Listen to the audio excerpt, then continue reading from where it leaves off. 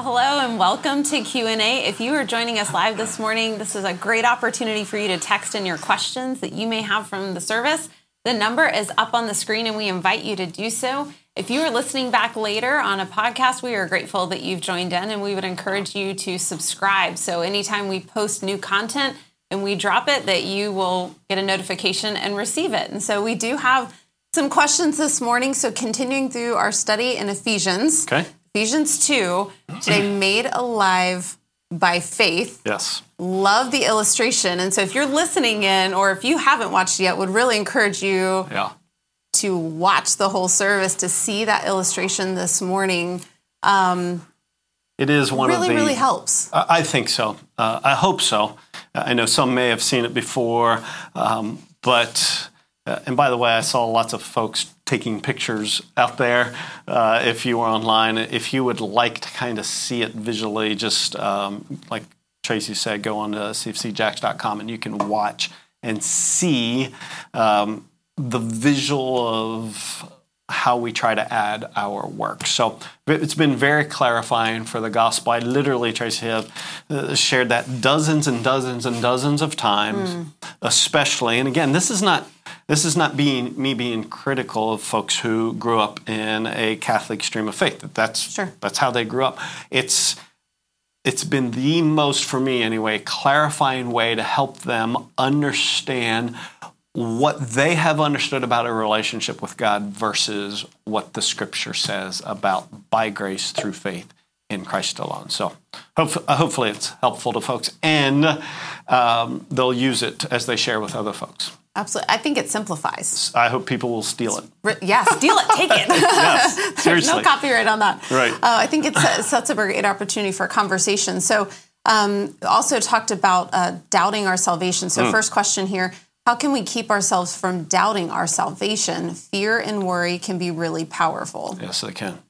Yeah, I feel that, not theoretically, but I felt that very, very profoundly. I was... and it's not just because I was a kid. It was because I didn't understand the gospel.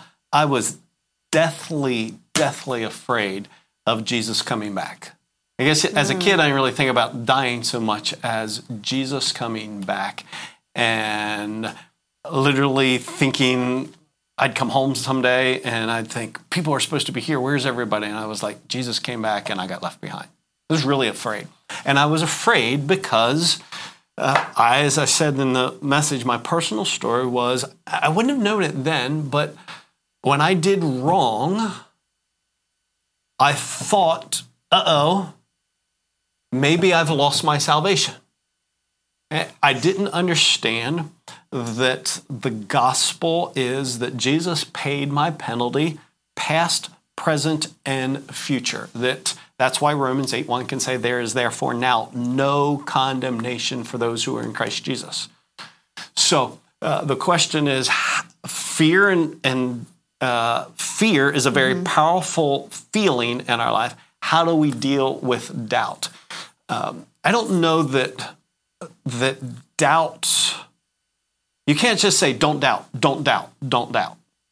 Sure. Like, that'd be like telling my teenage son, don't have a crush on the girl. What am I supposed to do with that? So I wouldn't say to you, don't doubt. I would say to you, when you doubt, remind yourself of the truth of the Scriptures. Simply go back to Ephesians 2, 8, and 9, the passage, and say, it may be if you're doubting because you think your sin has disqualified you. No, my sin has been taken out of the way. Colossians 2, 13, 14. It's been nailed to the cross. If you're doubting because you don't think you've been doing enough good things, that was true for a friend of mine. It wasn't her sin so much, it was her lack of doing good things. Oh, the balancing. Yes, of like, well, it's not that I'm doing a lot of bad things that's causing me to doubt. She wasn't sure of her salvation because I know I always could have done more. And that's true. We could have always done more, which is why it's good that our doing has nothing to do with it. So if it's sin that's causing you to doubt your salvation, go to Colossians 2, 13 and 14. If it's the fact that you're not doing enough good go to Ephesians 2, 8 and 9. If it's that you don't think, will God keep his promise, go to 1 John 5. 1 John 5 says, he who has the Son has life. He who doesn't have the Son doesn't have life. And he says, I have written these things to you that you might know that you have eternal life. So I think maybe that was too fast or too confusing. Think, what's causing me to doubt? And then what's the Bible say about our salvations? Because there's different things. It may be sin. It may be a lack of good works. It may be maybe God won't keep his promises. Hopefully that helps. So don't tell yourself, don't doubt. Tell yourself the truth about what's causing you to doubt. I think that's very freeing. Similarly, when I was a kid, the Left Behind series had come back, and I was so afraid. And that's what the teaching was on, like in Revelation. Right. I was so fearful, but I always said, like, I should not doubt. Like, I am wrong because I'm doubting. Therefore, I must not be, so it was that struggle, not the freedom to say, okay, if I have this doubt, now deal with it. Why? And think through it. So I don't know if this is true for you. What happened for me, because I doubted as a kid, somebody was like, well, you just need to remember the date that you accepted Jesus and write it in my Bible. And and when you doubt, read it. Read what you wrote in your Bible. I accepted Jesus Christ September 15th, 1974. I understand that, but I'd rather read what God wrote in the Bible instead of what I wrote in the Bible. And you might be listening and going, I get concerned because I don't know if I didn't understand everything. Nobody, when they come to Christ, understands everything. Right, yeah. So it's not like, well, now I understand more. I didn't understand everything. Or you may go, I don't know if I was sincere or not. I get asked that. I don't know if it was genuine. I don't know if I was. I used to kind of go, well, tell me about that and try and figure out the sincerity. That is like an impossible. How do I know if you were sincere or genuine 10 years ago? I actually have learned to simply say, you have breath today, and I don't know if you were sincere in the past or not. Would it be true of you today that you would admit your sin, believe in Jesus, and receive his free gift of forgiveness? Not by anything you've done, but by what Christ has done. Is there anything that's keeping you from agreeing that? No. I said, well, the Lord's given you breath. You don't need to figure out what would have happened had you died the last 10 years, because you didn't. Right. Declare your faith in Christ now. Sometimes we think, oh, no, I should never. It's kind of the way I was taught. Don't say it again, because that doesn't mean it shows that you didn't really believe it before. Well, I think I'm okay with saying, I believe it today, Lord. So if you're wrestling with doubt because you're not sure about your past, declare what you believe today, and you will be saved. It's free. Freeing. It's free. It really is. So question here on seeking forgiveness. If all our future sins are forgiven, why do we need to continue to confess our sins to God? Great question. Great question. You don't in order to reestablish relationship with God. We do, and this is not semantics, this is very crucial. We confess our sins, not because our sins have separated us from God, but they have grieved the Holy Spirit within us, and they are breaking our walk with God, our fellowship with God. So think relationship, think fellowship. Best example, I think, is the difference between, since I've married Jackie, I've sinned against her, and she sinned against me. We didn't go back and get remarried. Why? Because we were still married. Was our relationship in terms of our marriage ended? No. Our fellowship within that marriage was not good at the moment. And what did it need? It needed us, if I had sinned against her, it needed me to say, Jackie, I was wrong. I confess that to you. and will you please forgive me? So when I sin against God, as a child of God, it's sin. I agree with it. I don't think it separated me from him. I confess it to him so that I might walk in it, that I might live in daily fellowship with him. But there is, hear me clearly, there is now no condemnation for those who are in Christ Jesus. So I don't confess it because I'm back under condemnation. I want you to hear that clearly. I confess it because I want to walk with him. And to Hosea, I'm going to get it wrong. Minor prophet said, two do not walk together unless they agree. So I can't walk with the Lord in fellowship with him until I agree with him about my sin. And he forgives me, not because wrath has come, but because fellowship's restored. Hope that helps.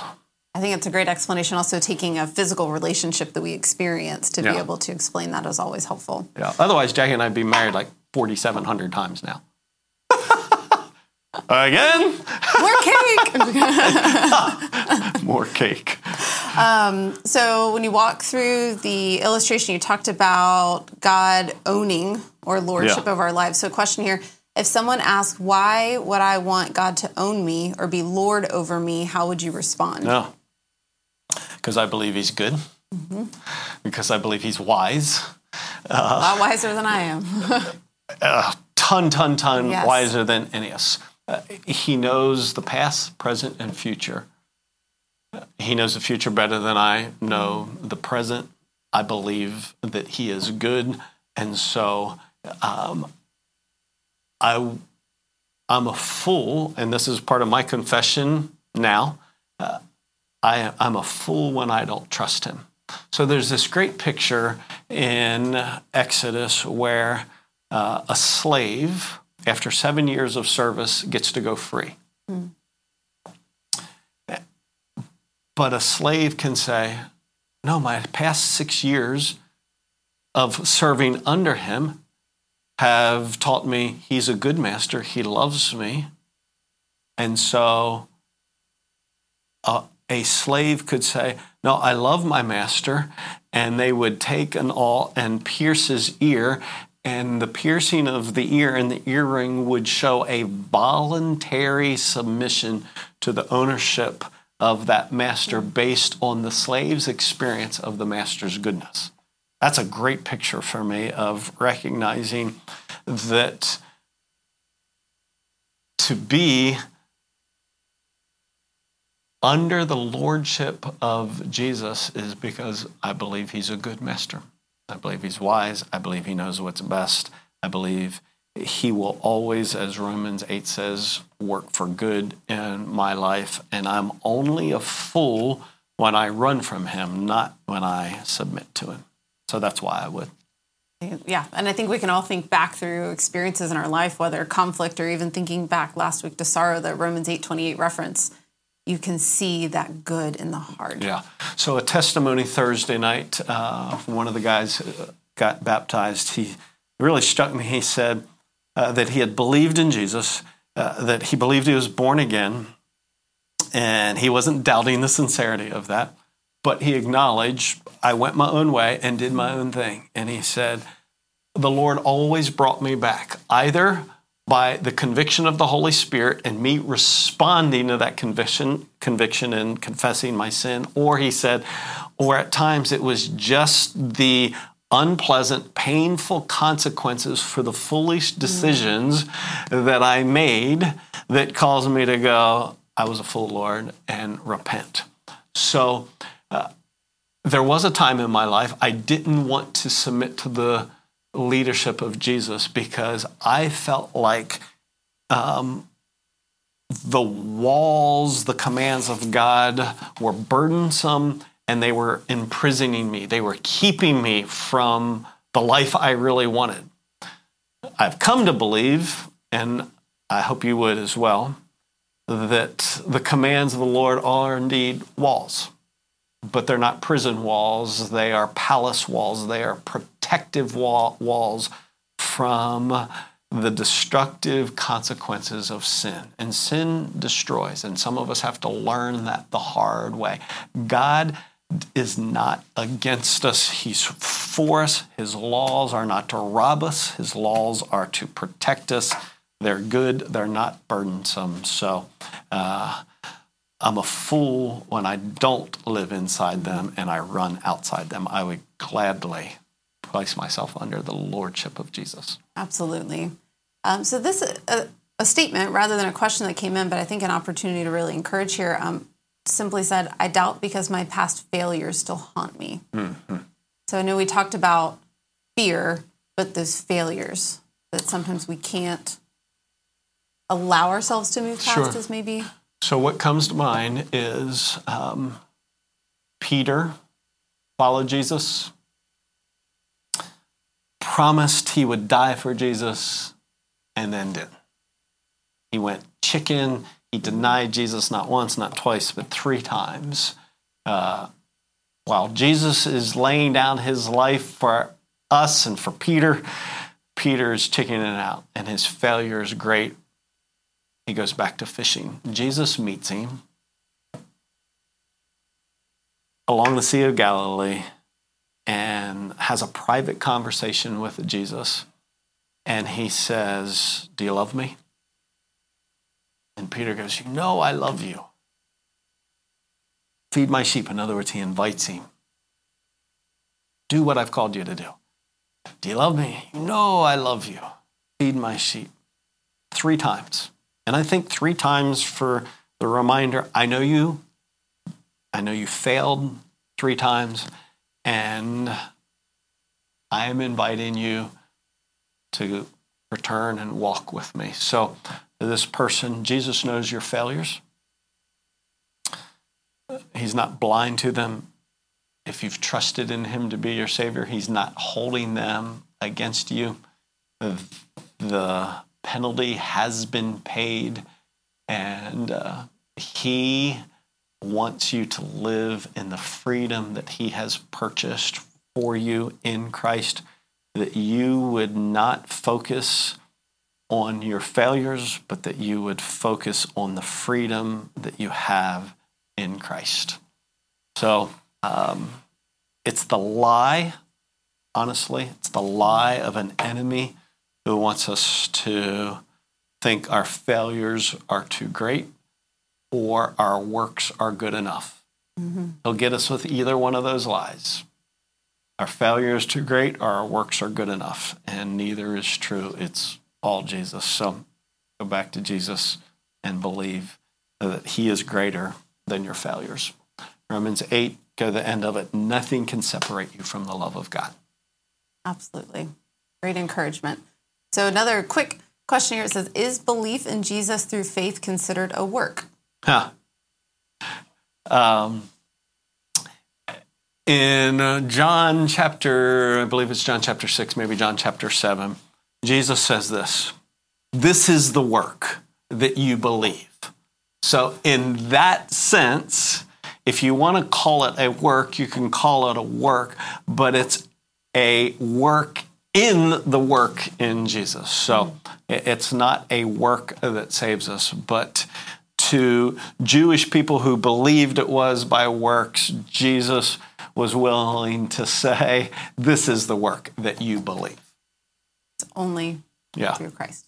Yeah. You know, when I first came, I was in town and we started, Jackie and I, freshly married, we started looking at churches around here.